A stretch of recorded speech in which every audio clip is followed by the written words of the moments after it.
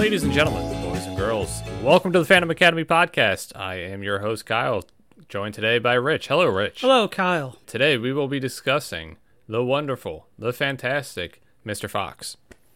Oh, it's such a good movie. I know it is. Don't forget to follow us everywhere.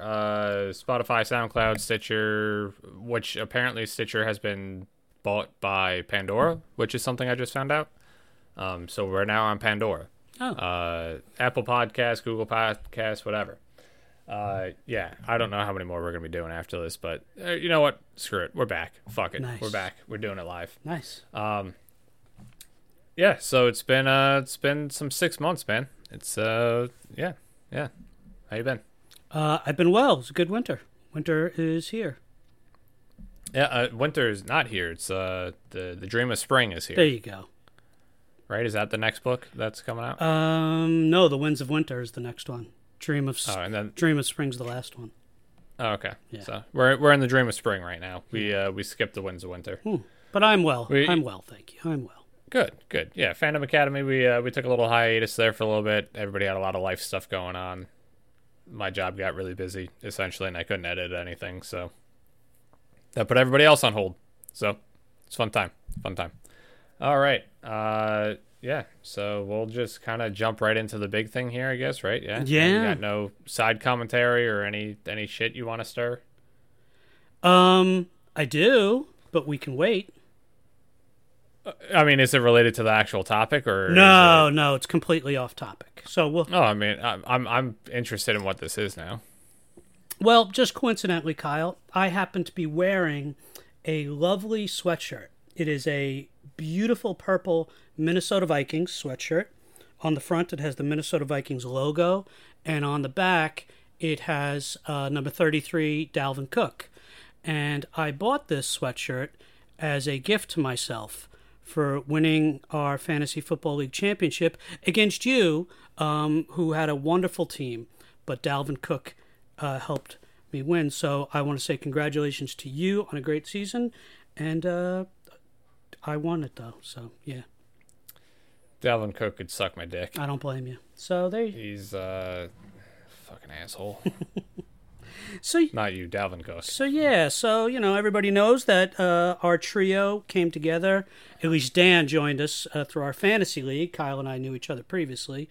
But we have mentioned it, and there it was. Dan had a nice year, too. Dan had a very good year. Yeah, he had a very good year. But it was, if I'm not mistaken, that's his best statistical year so far. One of his two best. He had another year where he had a solid team, made the playoffs, but yeah, it was a really good year for him. Yeah, Phantom Academy showing up. Yes, exactly. So thank you for the pause on business at hand. That's all the shit I'm going to stir. Let's talk about Zack Snyder, Justice League. Who would have fucking thought that the one thing that would bring us back right? is the fucking Snyder cut? There's so much poetry to that. There really is. Oh my God. If you think about it from October, what has come out since October? We've had Mando, WandaVision. Was The Boys October? Or was that earlier? The Boys was... Yeah, The Boys was a while ago.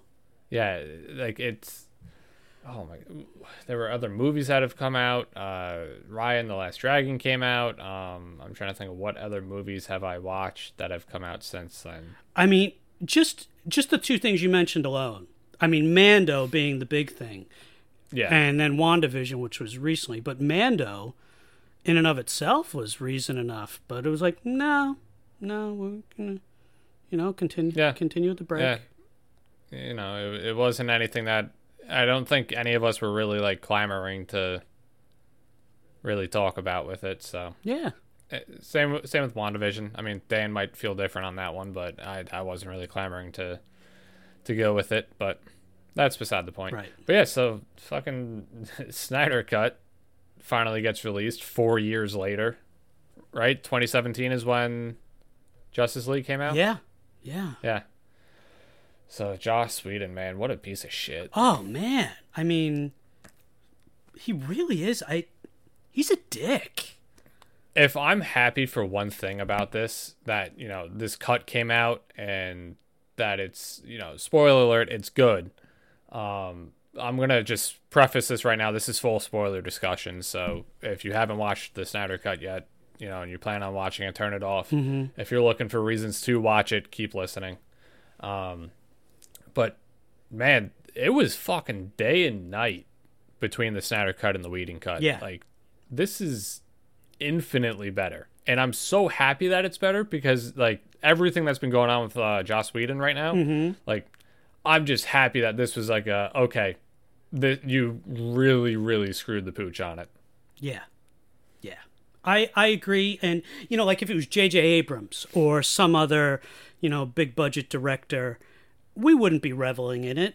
But just with all the news surrounding him and just the way he completely, like, massacred, taking over. Like, a perfect example, Ron Howard takes over Solo, the Star Wars movie Solo. Yeah. And he does a Ron Howard job with it. Ron Howard, one of the most competent directors of the last 30 years, does a good job, not stellar, not like Rogue One, but good. And everybody's all right with it. Joss Whedon takes it over and just, like, upends everything from the original vision, and not only upends it, but questionably, like, that's the creative decision you went with? It's so bizarre. And then on top of that, all the Ray Fisher stuff, the guy who plays Cyborg, the stuff we've heard about him, and then, a few months after that, just a couple months ago, other females coming out, actresses talking. So it's been compounded by his reputation. Normally, we're not going to revel in a director looking bad, but this one, the Schadenfreude, I'm okay with it. So, yeah. Yeah, man, fuck that guy. It's when that movie first came out, I was one of the first people that said, thank God Zack Snyder's not doing this anymore, because I hate Zack Snyder. I do not like Zack Snyder movies. I'm the first person to say I do not enjoy any of his work outside of maybe 300. I'm probably one of his toughest critics out there. Yes. And I was so happy that when Whedon took over, and when I saw the film initially, I remember my thoughts being, okay, well, he had to go through Snyder's bullshit to figure it out, and he had to go through all of that dude's horrendous filmmaking and all of his bad scenes and dialogue to figure this all out. And then I remember leaving the theater being like, okay, like, for what this is, it's okay. And then we get this, and it's just like, oh my God, it's completely 100% flipped, and it's what the hell was Whedon thinking? Yeah. Like, there's not... In Whedon's story, it's very known that there's no cognitive storyline. Nothing makes sense. It's just there for there. Like, it's just there. This was 4 hours of just pure DC-filled nostalgia, storylines, things being, broken down into, like, the molecule level. It was fantastic. Yeah. I can't... it was, compared to the original, this was like watching like Saving Private Ryan for the first time or something like that. It was fantastic. Yeah, I think that's surprise number one for me, was that it was such a completely different movie. It's not the same movie in any way, shape, or form. It really isn't. And that stunned me. I mean, when we first talked about this last year together, when this was decided, we had ridiculously low expectations. Thought, all right, some tweaks here, some added scenes there, maybe some new footage. All right, whatever. It was a whole new movie. It really was. Yeah, and it wasn't all good, but there was a lot more good that outweighs the bad, and the bad that's there isn't horrible. Right. I think that's one of the big takeaways for this, is that, especially for me, when it comes to Snyder, I do not like him. I do not like his style. I don't like anything that he really does. I don't like the way that he writes, directs, the whole 9 yards. But this proves two things, in my opinion. This film in general proves that Snyder has a brain, in the sense of, like, he knows what story he wants to tell. He just isn't a good director, in the sense of he's not able to tell it within the normal time constraints of a movie. And this is something that we talked about earlier. So I don't think that if he had filmed all of this, right? He had all 4 hours, and then he had to get it down into theatrical release form and get it down to even 3 hours. There are so many pivotal scenes that are so small on this, but all play such an integral role to the film that I don't think you could really cut anything out to chop it down to 3 hours or 2 hours to make it a theatrical release.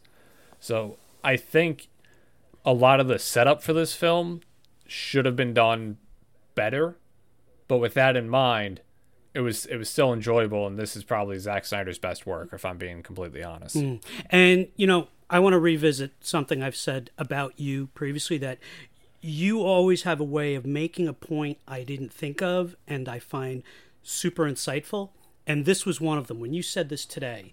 Because I think Zack Snyder, as a technician, as someone who knows the craft of, putting something on the screen, the visuals, the art of it, he's as good as anyone. He can put visuals up there as well as Spielberg, J.J. Abrams, Christopher Nolan, Wes Anderson. He has an eye. He does. He's good at that craft. But the way you phrased it just now and earlier today, he's not an efficient filmmaker. What I said to you earlier, that like Stanley Kubrick and David Fincher are famous for filming reels upon reels upon reels, but then they can take that and make a 2 to 2.5 hour movie, and a brilliant movie. And as you've pointed out, Zack Snyder, he can't do that. You can't pull anything away, otherwise the House of Cards falls apart. So I think you really nailed it. The guy can do the job of role and storyboarding and visuals. I mean, his visuals hold up to anyone's visuals, and the dramaticness and the use of music and color and all of it. But the cohesiveness of his story, he can't do it in less than 2 hours. So that makes him flawed. So I agree with you. Given this 4-hour format, it's okay. It worked, So that's a really good insight, that Zack Snyder is talented but flawed, but it worked for this. It really, really did. Yeah, I kind of put him into that J.J. Abrams category of a great technician, like you said, has great vision, but when he gets behind the camera, something just happens, and something goes wrong. Right. They go for too long, and then they can't edit it down, or it just gets filmed weird and can't get it down. Yeah. It's, they're two peas in a pod for me, and I don't necessarily dislike J.J. Abrams, but I'm also not J.J. Abrams' biggest fan. Right, I agree. So he's kind of there, take it or leave it for me. Zack Snyder, I think it's more of the fan base that I don't like than him. Gotcha. But makes sense. And here's the perfect example. Like J.J. Abrams worked well when he was doing Star Trek, when it wasn't a super complex movie. The first reboot with Chris Pine was really good, But when you get something like, what was it, the Last Skywalker? Was that the name of the? Yeah, the Rise of Skywalker. Rise of Skywalker. I always just screw that up because I don't care. You get something. I'm right there with you. Yeah, it doesn't exist to me. When you have a complex story like that, and when you have a complex story like multiverse type stuff, Flashpoint type stuff, Zack Snyder, that's a little too complex for him to be able to tell a succinct movie. Like the Russos were able to do Infinity War, they were able to do Endgame, longer runtimes, and pack in complex with some flawed plot holes, but it still worked. Zack Snyder, he can't do a 2.5 hour movie of this complexity. 4 hours, he did it. So, yeah. Yeah, Zack Snyder to me is kind of like, I feel like he would be better as like an author or like a comic book writer. Because he would be able to then detail out everything that's going on and tell the long format. But translating it to the big screen and the time constraints that are there, it doesn't equate. Right. So it's a weird situation. But that's my take on Zack Snyder. Yeah. And for the record, Dan and I both, we like Zack Snyder more than Kyle does. I know his flaws, but, Dawn of the Dead, his first movie, is a great movie. 300, Watchmen is flawed, but again, Watchmen, the extended version, much better. Legends of the Guardians is a really good animated movie that a lot of people don't know. Sucker Punch was bad, Man of Steel, but I don't dislike him. But I don't love him, but I like him more than Kyle. We'll leave it at that. Yeah, so well, that's Man of Steel is actually a good segue into something that I wanted to talk about real quick. All right. Is the Rotten Tomato scores on this? Mm. So for his 3 entries into the DCEU or the Snyderverse, whatever you want to call it, Man of Steel, 2013, it's sitting at a 56% critic, 75% audience. Batman vs Superman, Dawn of Justice, 29% critic, 63% audience. So, that's not too great there. No. This bucks the trend dramatically. Mm-hmm. 75% critic, 97% audience. Now, I'm someone who I take Rotten Tomatoes with a grain of salt because it's open edit. It's open source. People can review bomb. People, if you get a passion enough fan base, they can boost it up. Mm-hmm. I think as a whole, people put too much stock into Rotten Tomatoes. But looking at something as dramatic as this, it really shows. And it really tells you something that, there's something to be said here with just the quality of the film when it makes that much of a dramatic jump, especially with the critic scores. Right. Yes. Because everybody knows that the Snyder Army was out in full force, and they're going to pump it up because they spent the past 4 years trying to get this made and backing him and trying to get it out there. But the critic score jumped for me. Like, his last film was 29%. It wasn't even 30%, and for that to jump up to 75% in the same universe is insane. Yeah. It just kind of goes and shows how great of a film this was. Yeah, and I think that there is a bump because, like you said, the promotion of fans to get this movie made or get it released, the whole Joss Whedon thing, the sympathy towards Zack Snyder with the tragedy that caused him to leave the movie initially, and on top of it, Zack Snyder's actually, he's a decent guy. You see him in interviews the last few years, and in the last 6 months, he cares about all this stuff, and he's a nice guy. He's a decent person. I keep seeing that on Twitter. I've seen actually today some Zoom call screenshots where he's putting, certain trolley type people, negative, just ugly people in their place for certain things in a good, healthy way. So people are rooting for him and rooting against Joss Whedon. So I do think that the audience score probably does give him a bump because you're rooting for him. But I agree. It is reflective of the fact that it is a good movie. So, yeah. 100%. All right, I'm done talking like Snyder okay, now. yeah. Now yeah. I'm ready to jump into the actual film now because 15 minutes on Snyder is more than I ever want to talk about him. All right, so let's just jump right into this. The first big thing that I noticed as far as the change outside of the runtime of 4 hours was during the opening with how they divvied up this movie into various parts. Do you think that helped with it, or do you think that kind of hurt it a little bit as far as pacing goes, as far as, making the movie feel organic together? What did you think of the actual breaking it into part 1, part 2, part 3, part 4, etc.? I loved it. I really loved it. It gives it a scale in a certain way that I really enjoy. Back in the day, you'd watch Sound of Music or The Godfather. It'd be on 2 tapes, 2 VCR tapes, or even in the theater, there'd be an intermission. Epic movies like that, David Lean movies, Lawrence of Arabia, there's something cool about that, but just having that little end scene and go right into the next, I like it. It's old school. Each time I enjoyed it, and it would say the episode, and I'd wait those few seconds for what's the title going to be. So I dug it. It didn't break anything for me. If anything, it enhanced it. Yeah, I agree. I think it really helped make this not feel like 4 hours. Right. Yes, that's a good point. Yeah. I know that I texted you, an hour into, and I was like, hey, I'm an hour in. Does this get any better? Is the pacing any better? And I know that when we talked this morning about it, I said a similar thing about how the first 2 hours felt a little slower than the second 2 hours.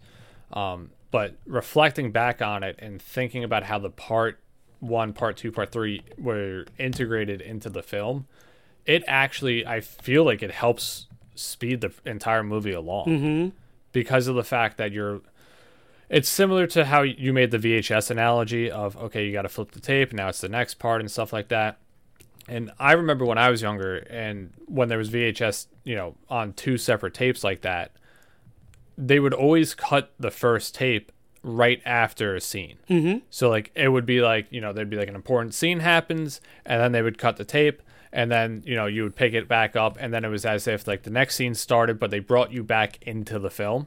Right. Like it wasn't like, okay, we're going to cut it halfway through a scene or like we're going to cut it halfway through something. Like it was always, we're going to pick it back up for you and walk you back into this. Right. And that's what this felt like to me was every time that a part started and ended, it walked us into the scene and into the part and it walked us out of the part. And then it walked us back into the next part and walked us out. It wasn't just a random, okay, we're going to break this up just to break it up. It all flowed and it all served a nice purpose, I felt. Yeah, I would agree. It made me, as you're talking about it and describe it, also makes me think of how, like, George Lucas in Star Wars borrows from Kurosawa with the way the scenes, the sliding of the scene into the next one. It's just a cool effect. And this is a different effect, clearly, but sometimes when you can do something a little different to end scene, start scene, I like that. It works. Yeah, it doesn't feel like it's just one scene after another scene after another scene. It feels like, I know that this was talked about as potentially being released as 5 or 6 individual parts because it was divvied out like this. It feels like that methodology could have worked for this. Yeah. Where if I wanted to sit down and just watch part 1 one day, I could. And then come back and watch part 2 and part 3 and part 4. There was nothing that was like, oh my God, this just broke it up in the middle of part 1 and now I need to go to part 2. It was, it felt very contained within itself. Yeah. Which was a very nice thing. I agree. I mean, as far as that entire structure goes, it was great. It helped everything kind of flow naturally with it. One of the big things, or one of the big changes that also really helped keep everything together and coherent, and this is probably the biggest change from what we got with Whedon to what we get with this, and that's Cyborg's character arc. Mm-hmm. I was absolutely blown away with the amount of time that they gave him, with the amount of space, the amount of depth that they were able to give the character. As you know, I'm a huge Cyborg fan. My fantasy football team is named the Vic Stone Cyborgs because I love him. Like, I love that character so much. I grew up, watching Teen Titans, and that was like, he was my guy. Like, everybody loved Robin, everybody loved Starfire. I love Cyborg. That was my dude. So when he was originally announced for Justice League, I was, very, very excited about it. And then what we got with the Whedon cut, I was very disappointed because it was a complete betrayal to his character and how he is and who he is. And then with this, I was like, okay, it can't get any worse. And they absolutely he crushed it. Absolutely crushed the character, how he integrates into the story, how he really is the heart of the story. And I could not be more happy with it. Good. I'm glad because, as you've said, I know how important that character is to you. And just in a storytelling, superhero movie, storytelling sense, I loved it. Like you said, it was the heart of the movie, and that was Zack Snyder's intention.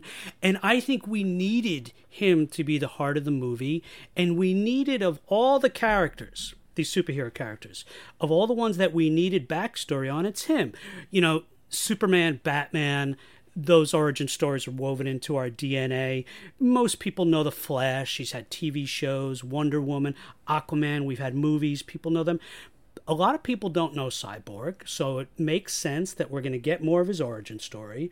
And the way his origin story is woven into this story that they're telling with the mother box and the alien technology, all of it, and just his growth from I'm a monster, what the heck, the trauma of all of it, to, okay, I'm part of a team and I'm in.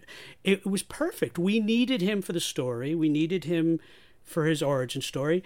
And I agree. I thought it was wonderful. And Ray Fisher, I it was a beautiful performance. I loved his performance. It's been since what, 2017 that they gutted, Joss Whedon gutted his performance, and I haven't seen Ray Fisher in anything else.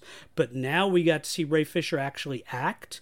I thought he was wonderful, and I hope the guy gets more roles because of this. So I agree, and this just. I don't want to beat a dead horse right now. Do it. I'm with you. This just makes Whedon look so much fucking worse. Right. This is one. Yeah. It makes him look horrendous that he cut all of this out on Fisher. And when Snyder comes in and redoes all this, and Fisher's now the star of the movie and the breakout character of this movie, that just makes you look even fucking worse, man. Like, oh my. If we are ranking people who are having the best day ever today, Zack Snyder 1, Ray Fisher 2. These are two people that are on top of the world today who look like, absolute champions, smiling high, and God bless both of them. I'm happy for them. Really, truly. Yeah, no, I agree. This just good for both of them, and I'm so happy that Snyder did Cyborg's character justice. That was, no pun intended. That was one of my biggest fears was, him not being done properly and his story and his arc not being done right like it was in Justice League. And I'm completely blown away. It was one of the biggest changes from the theatrical to this. Absolutely fantastic.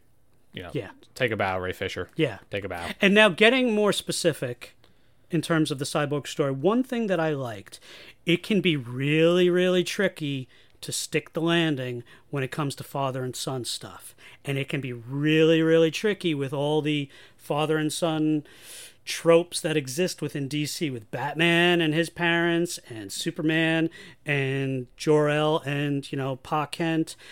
We've been there. And they stuck the landing. Joe Morton is a great actor. I love him. He was good in this. And they didn't overdo it.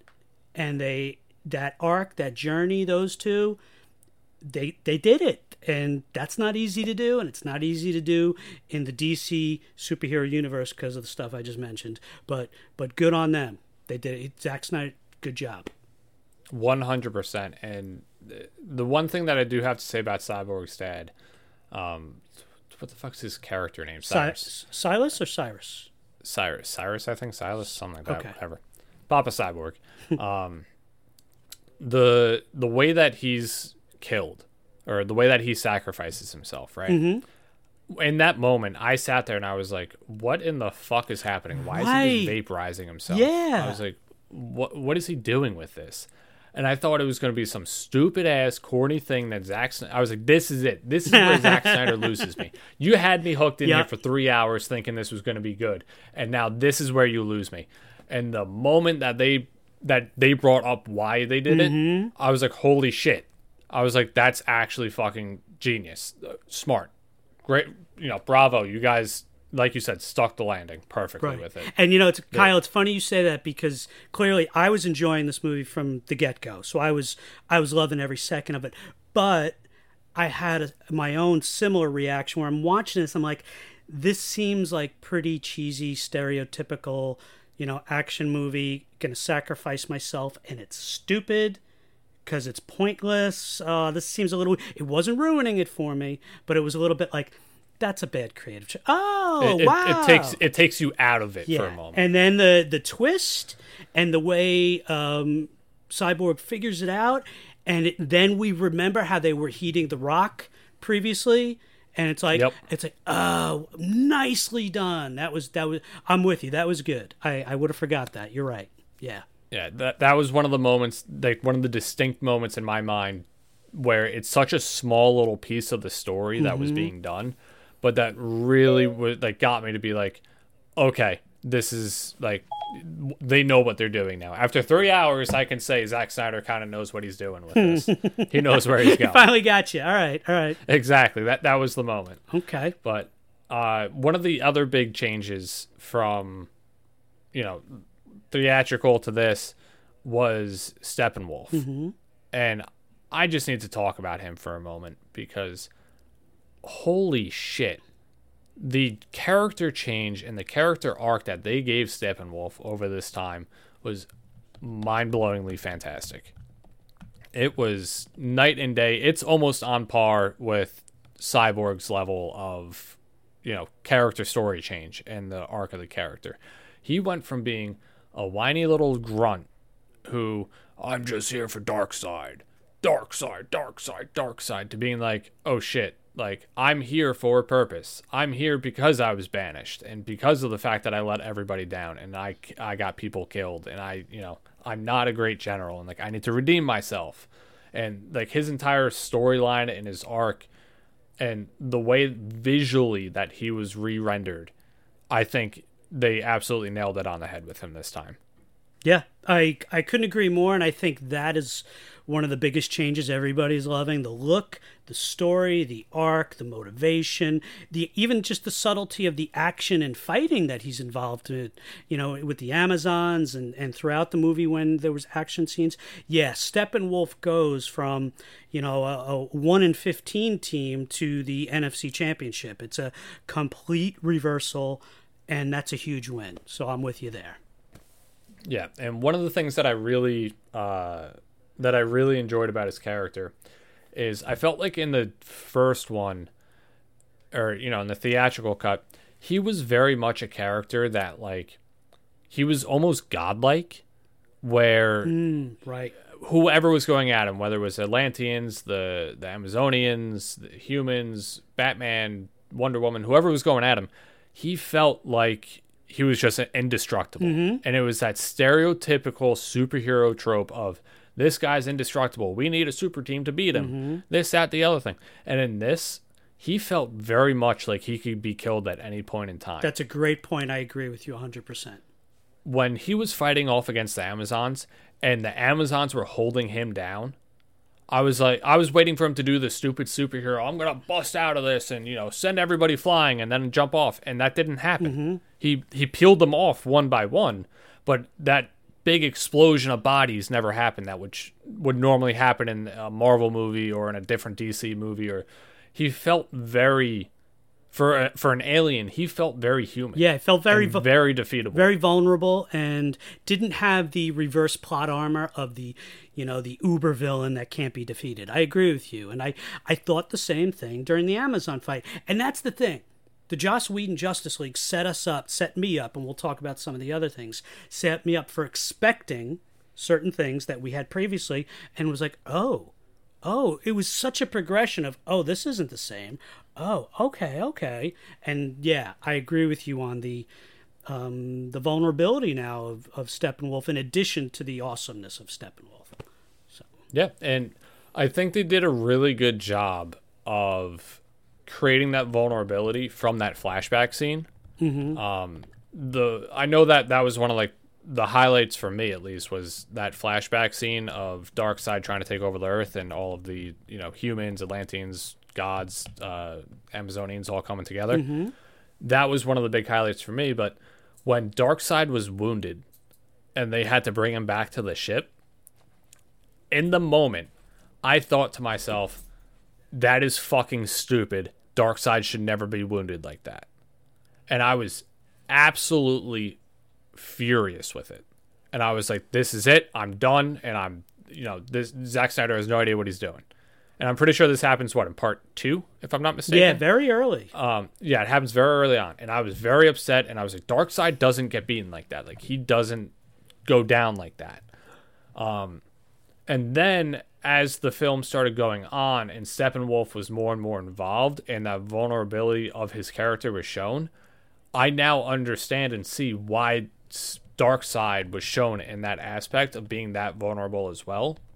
Because it shows that, if Darkseid, who is supposed to be the supreme being in the universe, who's supposed to be this old god that, is indestructible, is able to take is almost decapitated, essentially, by the gods on Earth and the Amazonians and the Atlanteans, then Steppenwolf can very easily be killed by Batman, Superman, and all them without issue. So I think that the way that they played up that old scene, or that flashback scene, and then juxtaposed it throughout the film with Steppenwolf and his vulnerability, I think was very good. I would agree. Working backwards on your point, yeah, I think what they did a good job with, as Wonder Woman is narrating that scene, she's letting us know very much so that, it's the Atlanteans, and as she adds, before they go underwater, and you have the humans, and you have the gods, and you have the Green Lantern with them, and the Amazons, and she's talking about the strength that existed in the unity of all the best of the best that were there to defend Earth at the time, and that was able to defeat Darkseid. So now we also need the same now. So they were sort of laying that groundwork there. This is why it's needed, because it is successful. So that's sort of why, and I liked that. And they kept that. So it wasn't just there to have the action. It actually served the plot. It served the story. And I thought that was cool.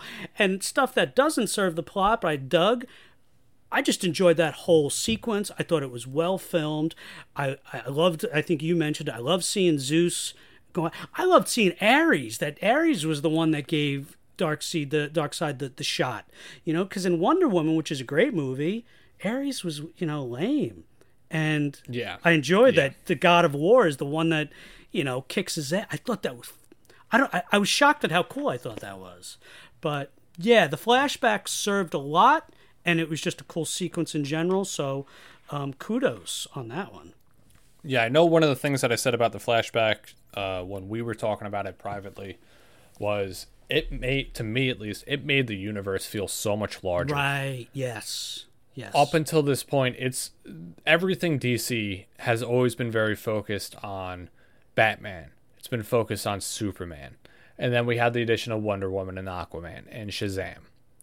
But it's always been very individualized and always very focused on those A-tier characters. Mm-hmm. And it was fantastic to see Zeus, Ares, like you said. There were a few other people sprinkled in there. Mm-hmm. And then, you have a Green Lantern in there. And then you have, just regular Atlanteans, Amazonians, humans. It made this entire universe now feel so much larger than what it actually is. Or not what it actually is, but it just made the scale of it feel so much larger. Right. Which, with this kind of movie, that's great. You want that. You really do. Yeah. And I'm not going to front. It made me really, for a moment, I was like, having a Zeus and Ares movie might be kind of cool. Yeah, I agree. And then I thought about it, and I was like, no, I don't want that. It won't be cool. Yeah, it works in this setting, give it the epic flashback, and all right, we'll move on from it. So exactly. So Steppenwolf's character, major upgrade. Cyborg's character, major upgrade. One of the bigger things that everybody's been kind of harping on since, and you didn't watch any of the trailers, right? No, I watched, months ago, the teaser that showed nothing new, and then I was done. I'm like, I want it all new. Okay. So, Black Suit Superman. Mm-hmm. What are your thoughts? I loved it. I did. I mean, I have some notes here on some things to talk about, and Superman is one of them. First of all, his return in general was very well fleshed out. And then after his return, the way he progresses, all of it, I thought it was handled perfectly. Superman is it. He really is. And it was treated well, the visuals. Zack Snyder really does love the Christ imagery when it comes to Superman, but he does lend himself to that type of imagery. So, the farm, Martha Kent, Lois Lane, I thought it was all handled very well. He puts on the flannel shirt, and then it gives him a little more memory and a little more feel. The black suit, it works. It's right. It's good. It's a deviation, and it looks phenomenal. Every single thing about Superman I liked. I loved. I really did. I did. What about you?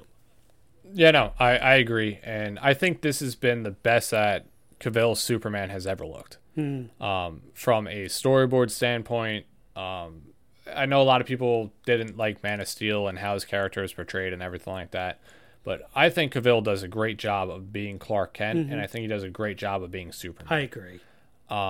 The way that he was brought back this time, which is the same way that he's brought back essentially in the Whedon cut, but there's a lot more flesh to it, feels very earned. It doesn't feel like it's just, we need Superman back because he's a cheat code and he's going to help us defeat everything. It felt very natural and very earned to be there at this point. As far as the black suit Superman goes, I loved it. I absolutely loved the way that they intertwined both Jor-El Yes. and Clark's dad. I forget his name. Jonathan Kent. Yeah, Jonathan. Jor-El and Jonathan, both with their monologues going underneath, alternating between the two. And it's all about him having to, help humanity and him having to be the best version of himself. And I love the fact that he goes with the black suit Superman, because that, to me, signifies that he understands the responsibility that his father, Jor-El, gave to him when he was shot off of Krypton, when that planet was going up. That, to me, signifies that he's fully accepted that responsibility now, and that he is prepared to be Earth's savior the way that Jor-El thought he could be. I agree wholeheartedly. I mean, first of all, having two acting legends like Russell Crowe and Kevin Costner as Jor-El and Jonathan Kent is perfect. Having those two actors go back and forth with that monologue is perfect. Having them go back and forth as, Superman's dads and the context. So that in and of itself, in a vacuum, is perfect. But in service to the story, in service to Superman, it was wonderful. And the way it was filmed, him walking through the ship and the different uniforms, costumes popping out, and they don't show the black one, but that's the one that he faces. And if you, go watch it again, when he's facing the suit and he's facing the camera and the monologues are winding down, just behind him, behind his left shoulder, is his classic, his iconic suit. Yep. And it starts to fade back into the closet. No, it was filmed. All that was perfect. But in addition to that, I agree with everything you said wholeheartedly. In addition to that, the return of Superman was handled perfectly.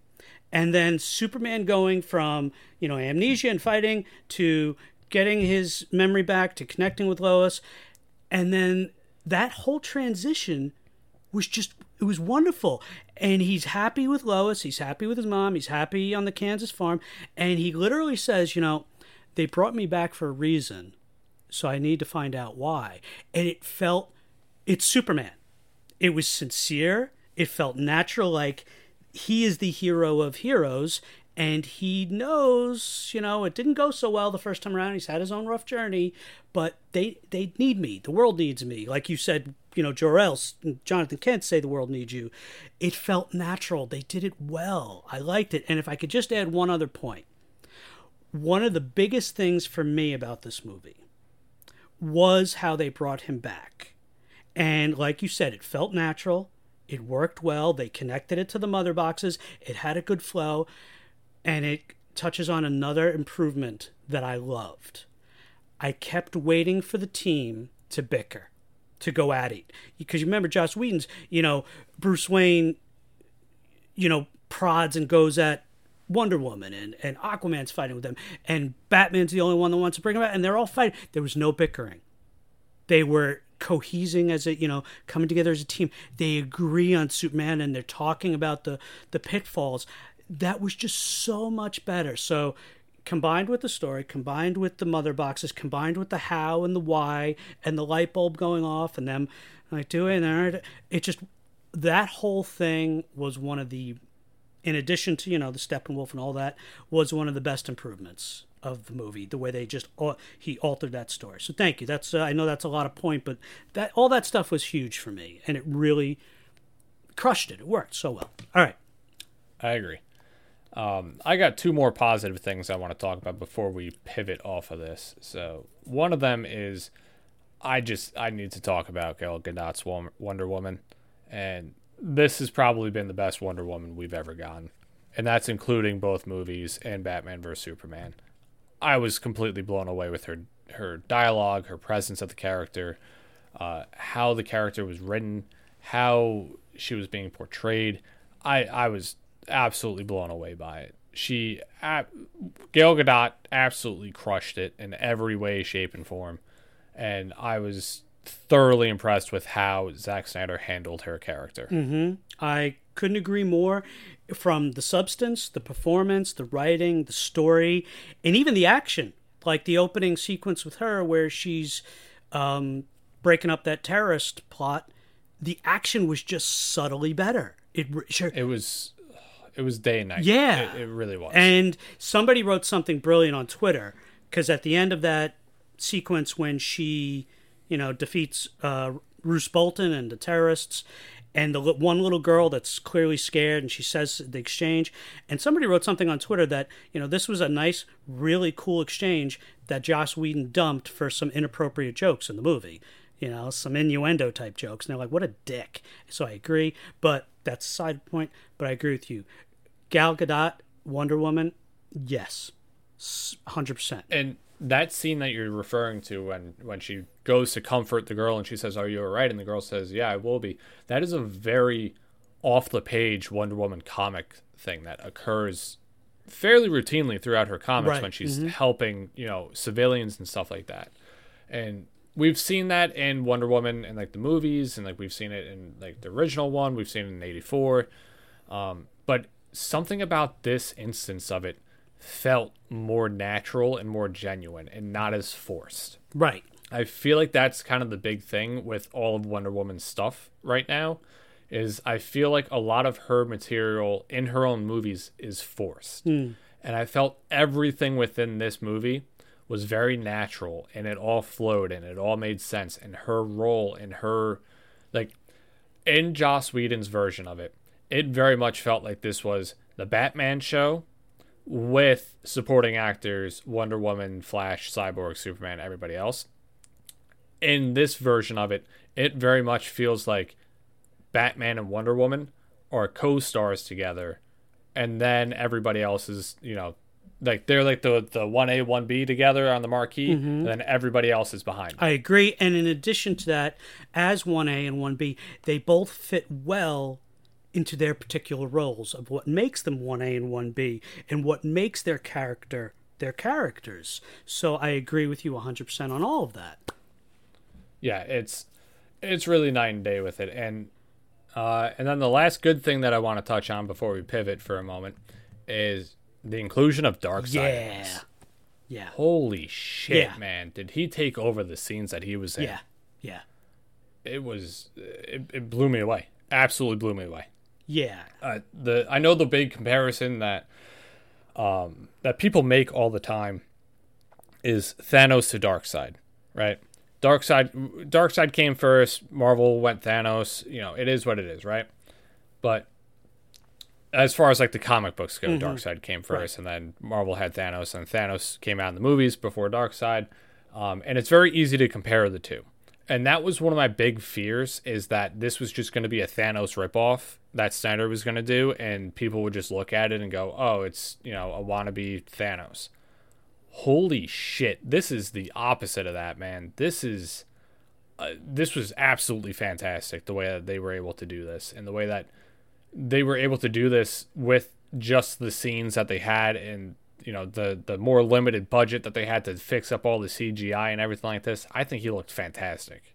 Yeah, every single thing about Darkseid was great.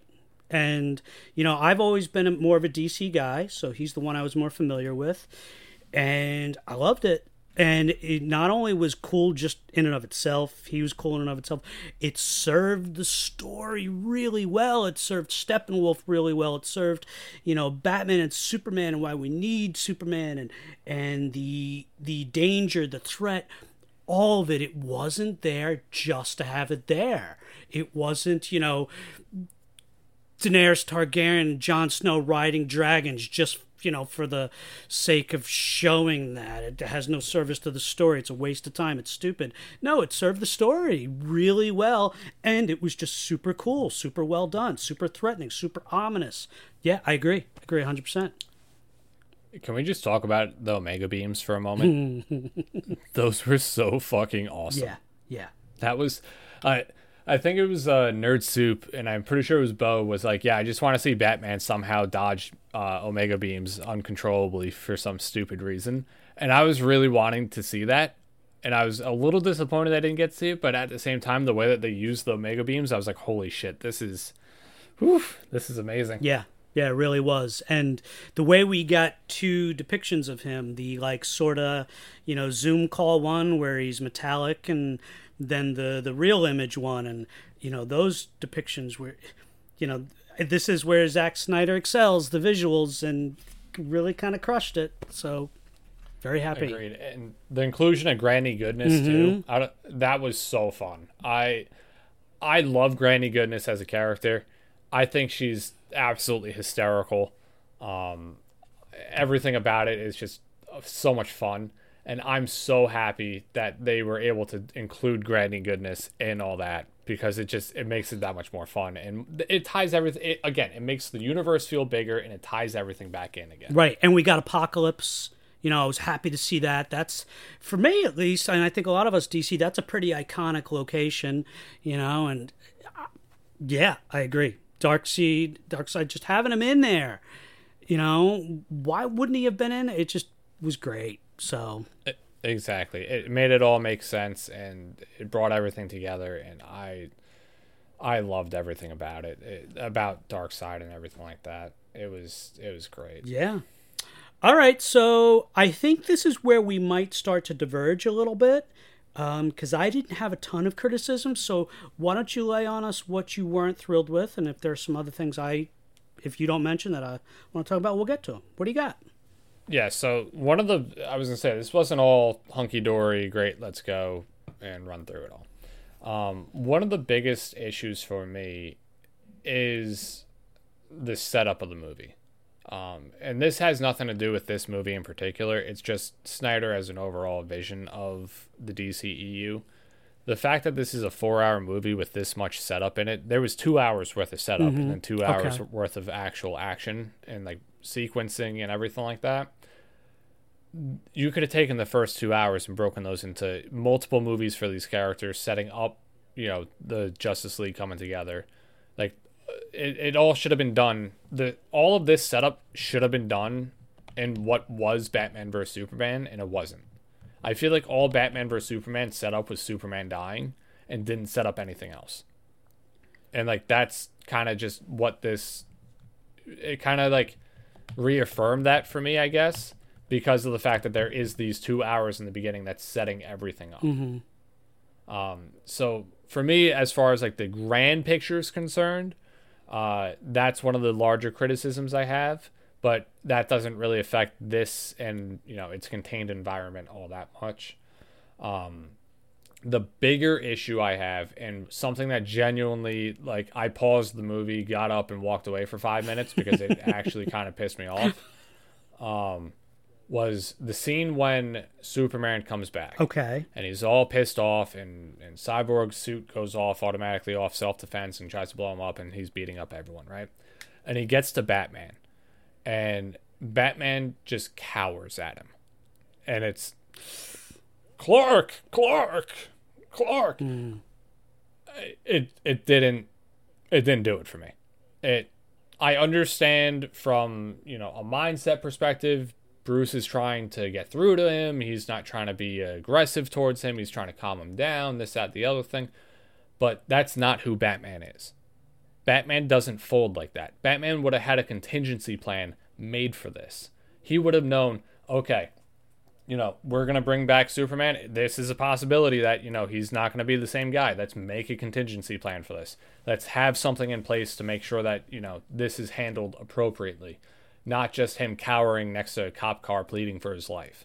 And that is something that I absolutely despise about this depiction of Batman. Is Batman, to me, and the Snyderverse and everything like that, or Batman vs Superman, he was very good at planning. He was very good at having all of these things, contained, and he had plans for everything and had his traps and his gadgets and everything. And this movie, it felt almost like a betrayal to the character for me, where it felt almost as if he was not as smart as he is, or not as cunning as he is, or not as prepared as he is. Like, everybody always makes the joke, who would you rather fight? Iron Man in his Iron Man suit, or, Batman with 2 hours of preparation. It's because Batman prepares for everything. That's why it's the joke. And it's I feel like this was just a large betrayal to his character and a core thing about him that I couldn't get behind with it. It really struck me the wrong way. You know, you make a good point, and I'm not going to disagree. There's that part of me that, while you were saying it wants to pull out of my ass and say, no, that was his plan, to play the victim, because that'll play into Clark's, the goodness of him, that he doesn't kill and that he's not like that. So he was being strategic. I can't pull that out of my ass. That's bullshit. Because I know that that's not the intention of what they were doing, and that it was a deviation from the character. So yes, like you said, doesn't want to engage, hostile, but no, he would have been more prepared. He wouldn't cower. In addition to that, they did deviate from the brilliance of the character. I'm talking about, the mind, the strategic, and also the couple of times with Alfred, the whole faith thing. That's not who he is. He's not I'm having faith, we're going to go with the flow and see what happens. I'm just going to try. No, that's not. It is, it didn't upset me to the point, and I'm Batman. That's my jam.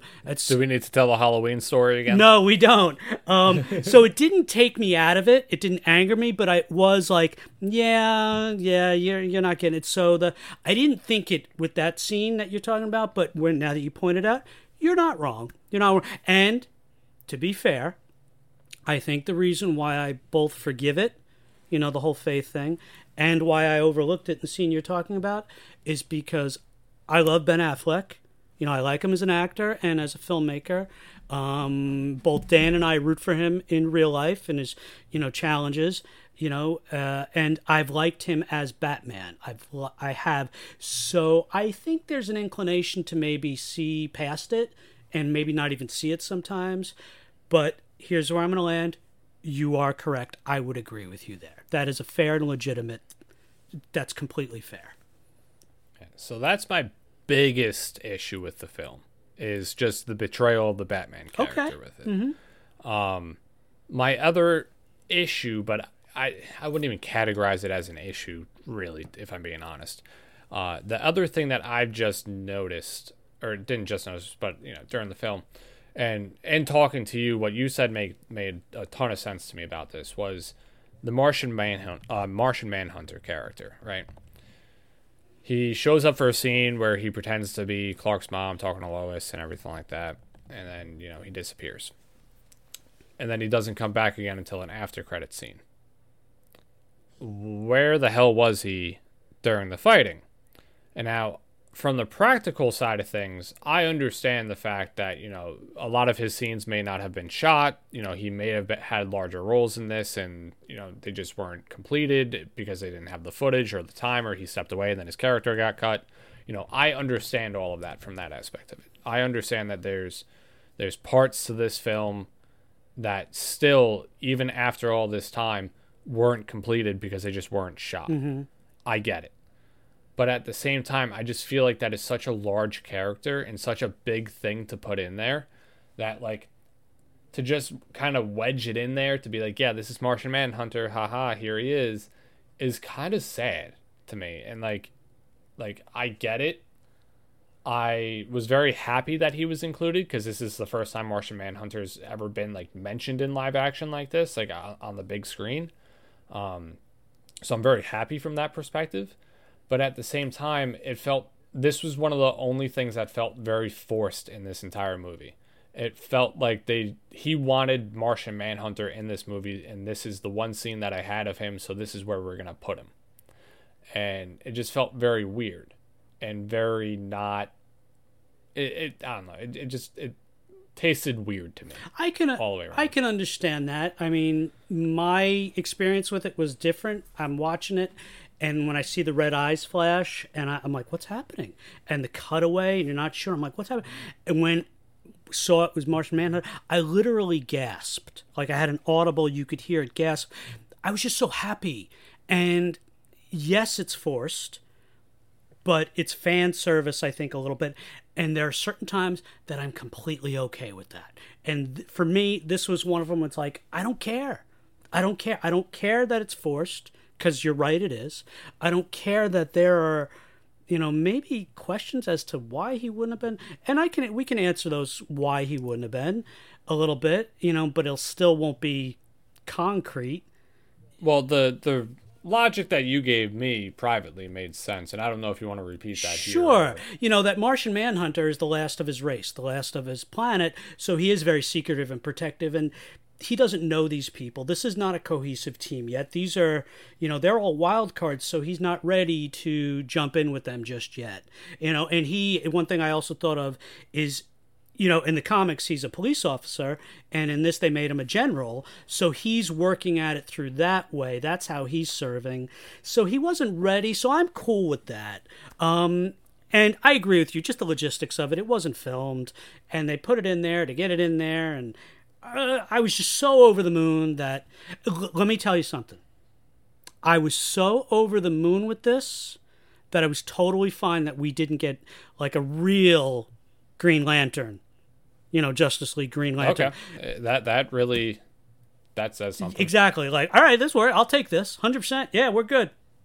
Yeah, no, that's a good segue for me, because that's the last thing that kind of, I was a little bit upset about, was just the lack of any Green Lanterns or anything like that. Even a cameo for Ryan Reynolds or some shit like that, I would have been fine with. The CGI ones that they threw in there were cool. They were fun. But, Hal Jordan, Jon Stewart, they are key members of the Green Lantern Corps and key members of Justice League. So, I would have enjoyed them being in this a little bit more. Or not a little bit more, but just in it in general. But also, again, I understand that there were plans for them to be in Justice League 2 or something, so they weren't in this one. So I get it. Yeah, and first of all, I will say, unequivocally, I would not have wanted the Ryan Reynolds Green Lantern in this. I like Ryan Reynolds, and nobody likes the Ryan Reynolds Green Lantern. It's just this movie was too good, too serious to have that goofiness. It's like, don't overlap those worlds. I wouldn't have wanted that. Yes, I do think Jon Stewart or Hal Jordan should have been alluded to, but I do know from what I read, and I don't know how true it is, that Zack Snyder wanted to do something with Jon Stewart, that Green Lantern, but was told no by Warner Brothers or DC, and they said, you can't, we want to do different. And whether it was Justice League 2, like you said, or they had other plans, but he wanted to. I don't know how true that is, but yeah, it could have been. But, I'll live with Martian Manhunter. I like that you got the one in the flashback, you got the one in the flash forward, which was Kilowog. I paused it a few times, like, That's Kilowog. So that's cool, but yeah, we could have had more. So I'm with you. All right, but Martian Manhunter, cool stuff. Yeah, those were my biggest complaints, really. And at the end of the day, they're not really even complaints. Yeah, it is what it is. Let's talk about the end credits real quick. Okay, yeah. The last two scenes, I guess, right? Were there two or three? I forget. The first one, which is a similar end credit that we saw to what we got with the Whedon cut, was Jesse Eisenberg on his boat with Deathstroke showing up, but instead of it being we got to form a legion of our own, this was supposed to set up a Batman versus Deathstroke movie with Jesse Eisenberg's Lex Luthor giving Deathstroke Bruce Wayne as Batman. What were your thoughts, briefly on this? Well, as I mentioned to you privately, we're not fans of some of the casting. I thought, Ezra Miller, we're not a huge fan of that casting. Jason Momoa, not a huge fan of that. They don't ruin the movie for me. This movie, I thought they were just fine in it. Jesse Eisenberg is the one casting, and I have nothing against Jesse Eisenberg as an actor, but I've always thought he was maybe the worst comic book casting in history. Lex Luthor, I know what they were going for from the comics, and they've talked about it, and I respect it, but no, you did it wrong. It's the one moment of the movie that takes me out of the movie, is seeing him, because he's horrific. I don't like that as Lex Luthor, so it ruins it for me in that moment, but not like the whole movie. And I understand, I would have loved to have seen a Batman and Deathstroke movie, and I understand why they put that Deathstroke scene in there, because it does set up what's coming next. But that's it, that's all I have to say about that. What are your thoughts on it? Yeah, pretty much the same as you. Jesse Eisenberg sucks as Lex Luthor. Joe Manganiello as Deathstroke is fantastic Right. and should have.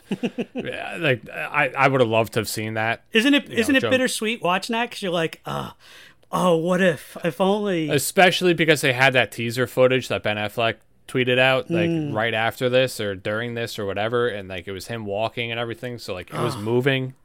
It would have been so much fun, but at the end of the day, it is what it is. I literally was thinking about when I'm watching the boat drive up to the yacht, and I know he's on it because we've seen it before, literally running through comic book storylines like, oh, with that stroke, oh, that would have been. So, yeah, but, Yeah, exactly. And then we'll pivot to the next one, which is the nightmare sequence. Absolute fucking bonkers of a sequence. I'm not even going to front. This was... In this nightmare sequence, this was more entertaining in this 2-minute sequence, this 2-minute scene, than the entire Whedon cut of the Justice League. Spot on. Couldn't agree more. The dialogue was fantastic. What was actually happening in it was amazing. The way that the world was set up was perfect. And then the sequence between Joker and Batman talking between each other.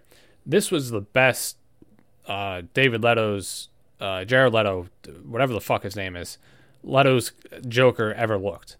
From a physical aesthetic standpoint, from the lines that he actually had, he's not doing that creepy ass get over here kind of thing to Harley all the time.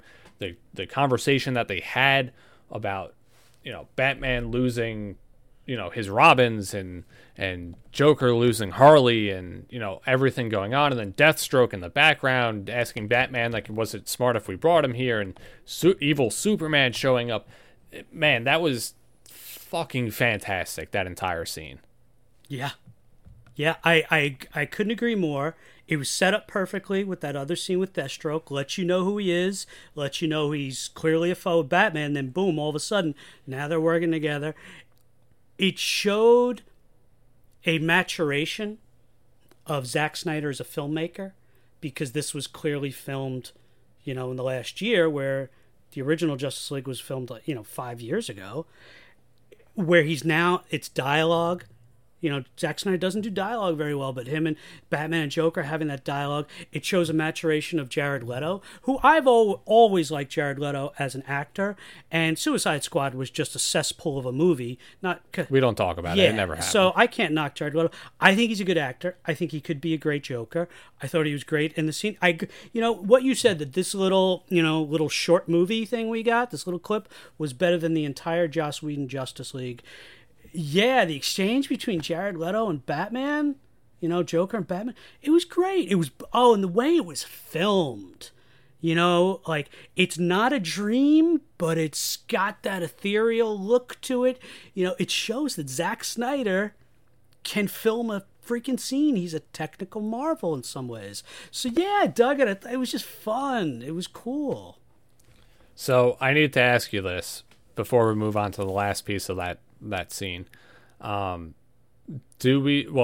me actually fast forward, I guess. We'll talk through the entire scene and then we'll double back to it. So Ben Affleck, Batman, wakes up then from this nightmare, comes outside, and he sees Martian Manhunter, who introduces himself and pretty much says like, hey, I'll have your back in the coming wars or whatever. Did that do anything for you? As far as what? What do you mean? Did it do anything for me? Did it spark anything for you? Did it jazz you up anything? Did it make you happy? Yeah, it made me happy. Okay, cool. I'm in the same boat. I was happy with it. I was like, okay, like if that was like a true after credit scene in like the theaters, I'd be hyped. Oh yeah. Like I'd be like, oh shit, awesome, dope, fun. 100%. Knowing that there's nothing more coming down the pipeline, like, okay, it is what it is. It's fun. But if there was more coming down the pipeline, I'd be over the moon about it. I'd be so happy. Yeah. See, that's the thing. It's funny, Kyle. We don't get viewing experiences like this. This is it, and now it's even more funny. Here, stick with me for this. We talked about how we'll never get something like the MCU. This decade, this lightning in a bottle of a movie universe. It's just so unique. And then DC has its own dysfunctional, we'll never get this, because we'll never get a 2020 like we had with a pandemic and lockdown and no movies and this and that. And that caused us to get a Snyder Cut. We don't get these sequence of events that all lead up to us being home, in March 2021 and being able to watch a 4-hour complete overhaul of a movie like this. So all of this is so super unique. And where I'm also going with this is, am I enjoying watching Zack Snyder's Justice League because you're fixing what was originally done? Or am I enjoying it on its own if I had just seen it fresh on its own? I honestly can say both. So I enjoy it that you've righted a wrong, and I enjoy it that you've given me something on its own accord that I think is beautiful and that I love. And I can enjoy it knowing that that's it. You're not giving me any more. And there's, open-ended storylines, but it's okay. There still feels like closure and enjoyment in that closure, but if you decide to go more, I'm kind of over the moon with Kyle on it too. So yeah, I hope all that made sense. No, it made perfect sense and kind of summarized how I feel about it as well. Now, the one thing I do need to ask you that we're going to speculate on, even though we're never going to get an answer to this, at least theatrically you get an answer to it. Maybe Snyder will answer it one day. But the nightmare sequences that have occurred now through Batman vs. Superman and now in Justice League, do we think that is Bruce getting a premonition into the future? Do we think that's just what it is? It's just a nightmare that he's having?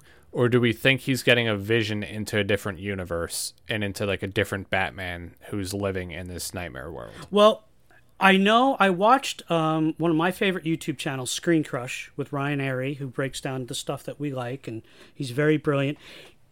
He dropped a video on YouTube this morning where he broke down the storyboards that Zack Snyder has for what he had intended after this. So it sort of does answer the question you're asking, sort of. But it is sort of inferring that, it's a glimpse into the future. Now, is it a glimpse into this particular Batman that we have, his future? It does seem as though it is, as far as alternate timeline type futures. Because he talked about what the Flash did at the end with reversing time and, multiverse Flashpoint type stuff. So help me, what was the exact question again? Because I don't know if I answered it. Do you think this was a premonition of the future in the current timeline, or a look from Batman into a different timeline that it's already occurred, or do we think that it's just what it is and it's just him having a bad dream? No, I think it's the first one. Him looking into the future? Yeah. Or him getting premonitions of the future? Yeah, potential future. Yeah, it's not bad dream stuff. No. Okay. What do you think? So, I think, so you brought up the great point of Barry Allen reversing time. I think in that moment, a separate timeline occurred, and in that separate timeline is the nightmare sequence, and that's where it exists. Okay. And it exists parallel to the universe that they're in, and because it's splintered off of that moment, because we all know how DC loves their multiverse, and they have Earth 1, Earth 2, Earth 50, 7, everything like that. I think this is all, if this is all hypothetically taking place in Earth 1, right? I think what occurred is when Barry went back in time like that, it splintered and fractured Earth 1 into Earth 1A, which is what we got in the movie, and then Earth 1B, which is the nightmare sequence. And that either one of two things is going to happen. Either they're going to come back and converge on each other, and the nightmare sequence can then become the current sequence, where we get like an Injustice storyline where, are you familiar with Injustice? Somewhat, yes. Okay, so for those listening at home, the short end of Injustice is exactly what I just described. There's two timelines happening at the same time. In one of the timelines, everything's hunky-dory and normal. In the second timeline, there's an evil Superman who goes on a killing rampage because the Joker killed Lois Lane. And he turns evil and takes over the world. So there are heroes from the current timeline that jumps over into the evil Superman timeline to try to defeat him. So I think that's where he may have been going with this, where when those two timelines come back together, the evil Superman then jumps over and is, that's then we're fighting Darkseid and evil Superman at the same time that we're seeing everything going on. Yeah, that's a great. I think I agree with you. I think that would make sense. So there's a lot there, and none of it makes sense because it's DC and it's Snyder and it's all over the map unless if you actually read the comics. And I hate that paywall, but yeah, don't know wall. And that goes to, and I said this when we talked about Endgame, which I love Endgame, but the time travel resets, the multiverse stuff, I'm not a fan of it. I think it's weak story. I think it's cool storytelling in a way. I shouldn't say it's weak, but it's cheating in a storytelling way. It can still work, but I'm just not a fan of it. And like you just clearly illustrated, it can be confusing, It gets too confusing. It gets too kind of convoluted. Exactly. So I'm happy that we're not going to be getting into that anymore or anything like that. I'm happy that we got the closure of this film. I'm happy that the fans, the diehard fans of Snyder were able to get this done. I'm happy for Snyder was able to get this done. The one thing that I'm now very reserved and hesitant about is I hope this never fucking happens again. Where a movie comes out and then the movie bombs and then the director comes out. I know this is super unique circumstances with everything that, this should just be a one-off, but how people are now release the error cut for Suicide Squad, right? Just because your movie came out and sucked doesn't mean that you have the right to go back and redo it again. That's not how it works. Right. And I just hope this does not become a precedent of, oh, look at the success that this is having. Let's keep doing this. So yeah, I would agree with you that I don't want that either. I do think that, these were extraordinary circumstances. If we don't have the 2020 that we had where nobody's making anything, nobody's doing anything, everybody's at home and online, and it lent itself to it. So I think it was an extraordinarily unique time. I don't see it happening again. You're always going to have the Ridley Scotts who spend 2 decades tinkering with Blade Runner because the studio usurped them.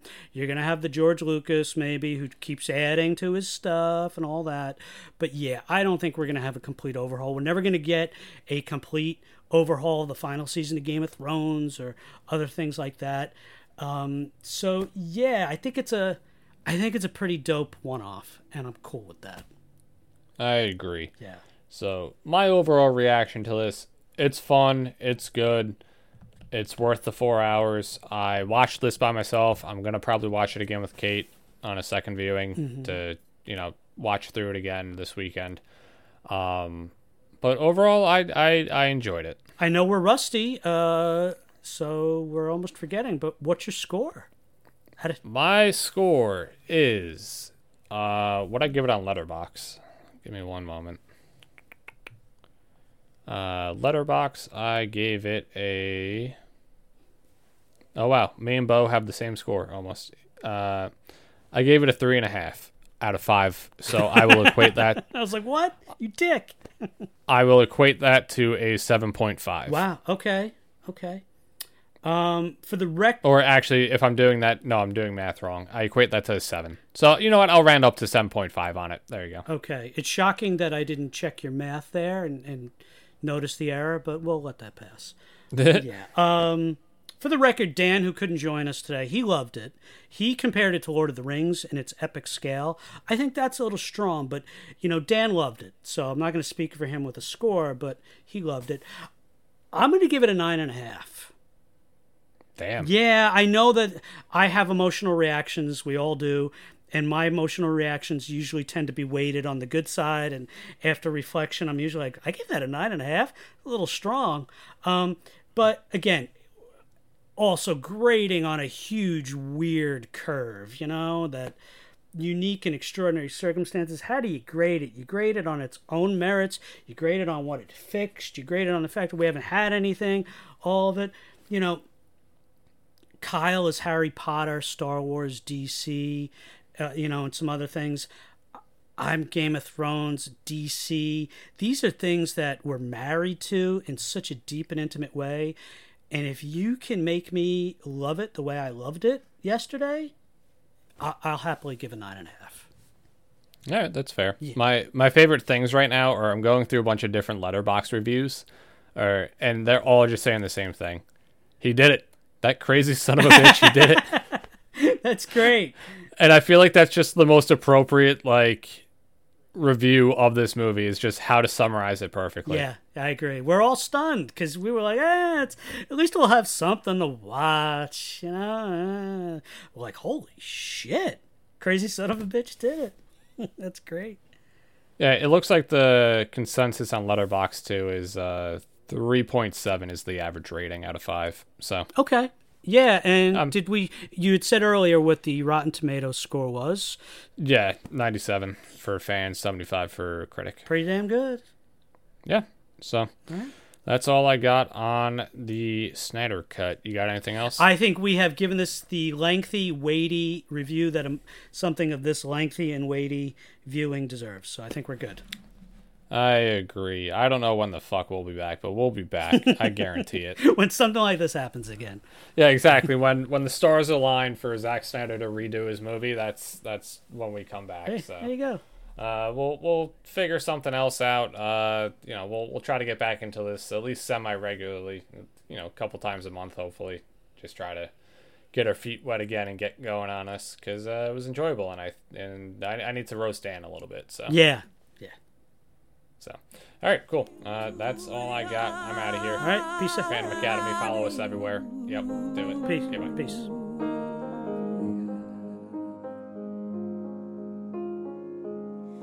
Well, there was a time when you would let me know what's really going on below. Now you never show that to me, do you? Remember when I moved